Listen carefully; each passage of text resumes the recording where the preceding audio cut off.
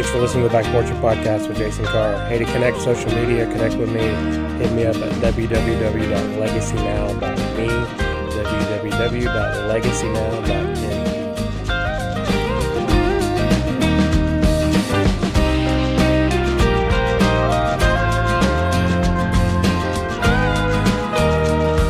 Well, hey there, welcome to the Back Porch Podcast. Hope you're doing well. Thanks for taking a minute to listen. Really appreciate you doing that.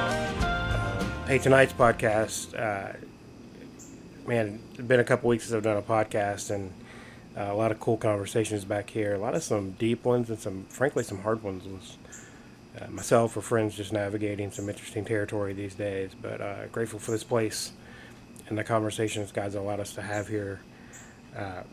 Man, I tell you what, I was thinking recently, a long time ago, I had a job at a church called Group Instructor, and my job was to oversee these volunteers who led small groups. And as part of that job, I did a ton of interviews, and I met with people a lot, and people who were interested in being a volunteer at the church. And one of the first questions I would ask these potential volunteers would be, hey, tell me your story. Tell me the journey with God, your journey of life. And inevitably, almost every time, the story would have something in it where something didn't go well, something didn't go right. Job issue, financial issue, relational issue, a heart issue, whatever, a health issue, so many, but almost everybody's story at some point includes, and then this happened. And as a result of it, I got closer to God, or I ran away from God and had a season of my life that I was the prodigal and I ran away. And I just started noticing a pattern more and more, not only just in my own life, but in the lives of every human I interact with, is that most of our stories is marked by what we do when things don't go the way we want them to. And the academic term for that is unmet expectations. How do you handle unmet expectations? And I actually, funny enough, started writing a book a long time ago about how do you do with unmet expectations, and I've never finished it, which is pretty ironic, but I think about it all the time, and one of these days I'm going to finish that thing. But what's funny for me, just being vulnerable and honest, and stuff I've talked about with some friends back here lately, what's funny is God's been kind of mixing that stuff up in my heart again, because as I start putting words to the last year of my life, there's a lot of unmet expectations. There's been a lot of things I thought were going to happen that didn't, and especially career-wise, conversations that I thought were going somewhere that didn't go somewhere, or doors I thought were open that were not open. And I know that God's in that, and I know God's plan is perfect. But at the same time, it's tested my patience, it's tested my faith, it's tested my willpower, it's tested a whole lot of things. And what's funny is it's made me go back to a lot of simple things. A simple childlike faith that's not complicated, and I've talked about that in a podcast before, but just a real simple faith where you crawl in the arms of your Heavenly Father and let Him love you, and you take all the stuff of responsibility and life, and you just let Jesus love you, and you're reminded that every morning you wake up, there's grace that you don't deserve. It's lavished on you, and that He's for you and He's with you. And as we've talked about a ton on this podcast, no matter the storm, He never leaves your side. And gosh, I tell you what, the more I've thought about it recently, or talked about it back here with some friends, I just think unmet expectations really do mark our lives in fascinating ways. And the story is often not what happened, but how you deal with it. It's not just the thing that happened. And gosh, I could sit here for hours and talk about stories of maybe not dealing with it well, and how the consequences of that have been severe in some cases, even in my own life, of putting stuff off or not, just kind of moving on. And there's a weird line there, right, of just in faith, trusting God and moving on, and also hitting the brakes and dealing with stuff. And that's a conversation for a counselor or a trusted mentor or people in your life that you can navigate that stuff with. But I did want to land on a thought tonight that I think has been powerful for me, and that's this: if we believe that God is in everything, and we believe and subscribe to the fact that God doesn't make mistakes, and we believe that God does all things for a reason, and he works all things for the good of those who love him, then we've got to believe that those unmet expectations have a purpose and have a reason. I was telling one of my great friends the other night, man, I'm clinging to hope that all the stuff that God's allowed me to go through in the last year, a lot of it's been really hard, there's a reason for it. And I believe the reason is not just for me.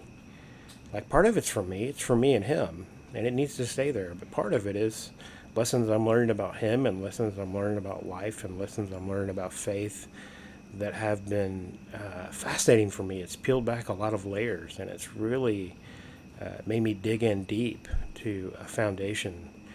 And it's been a really fascinating season. And as ready as I am for it to be over, I want to walk away from this season when God chooses to open the next right door for me in a good place. I want to step into that door ready because I've learned from what God has for me in this season, because I've taken time to look around and say, okay, God, you brought me here for a reason. Why? What do you have for me? What do you want from me? What do you desire for me to learn about you as a result of things not going the way that I've wanted them to? Trusting that your plan is perfect. So even though I've wanted things to happen, I know that you didn't, because you obviously chose not to open those doors. Easy to say that. Boy, when you're digging through that and you have to fight the lies of the enemy and you have to fight the voices of the challenges that come in those seasons of people or relationships or promises that it might have been broken, or expectations that were not met. Boy, it's really hard to do that, isn't it? If we're really honest.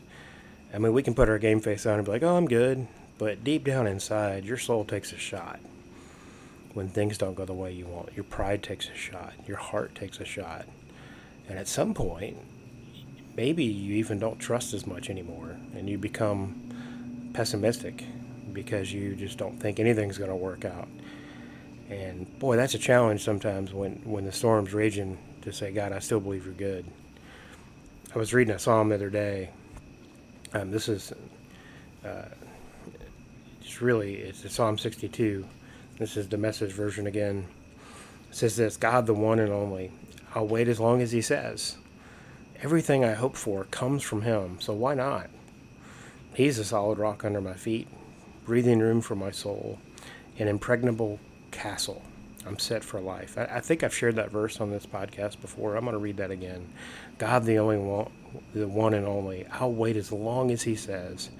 Everything I hope for comes from him, so why not? Gosh, I love the way the writer of the Message penned that. Everything I hope for comes from God, so why not wait on him anyway, instead of trying to make it happen myself, or all the things that we do sometimes to try to manipulate things to go the way we want them to. Why not wait on him? He's breathing room. He's an impregnable castle. He can't be broken into. His plans are perfect. Whew. I don't know how that hits you to hear that, but I know for me, it was some wind in the sails to be reminded. Why not wait on him? If his plan is perfect, isn't it worth waiting on? I'd rather be at a place that he wants me to be because it's his plan than be at a place that I want to be because it's my plan. Because time and time again, I've realized my plans are not good compared to his. And if I'm close to him and I'm leaning into him and I'm trusting him, eventually he finds a way of revealing to me what he's trying to teach me, and often what his plan is. I don't know where that hits you as you hear this, but I know this: in your life you will have unmet expectations, and how you choose to deal with them will define a massive season of your life. If you choose to run from him or you choose to run to him, we're all runners. You just choose the direction. He's not going anywhere.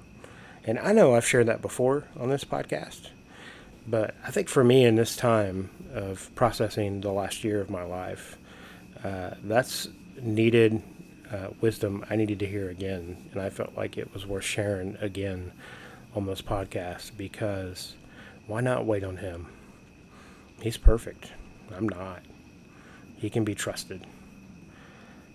So for me, the practical application of that is living with open hands and saying, God, have your way. God, I want to live with open hands, and I want my hands to be open to my Heavenly Father. So what do you need to open your hands for? What thing in your life has not gone the way you wanted to that you're holding tight and you're frustrated and you're mad and you wish it would work out? Maybe the answer is to physically open your hands, point them to God and say, God, I surrender it to you. I trust you. I believe that your plan is perfect, even though it's not going the way I want and I'm frustrated. I'm just going to trust you. And it doesn't always make sense, trust me. But in the end, redemption wins. That's a quick thought tonight from the back porch. Hope that's helpful for you. Look forward to talking soon.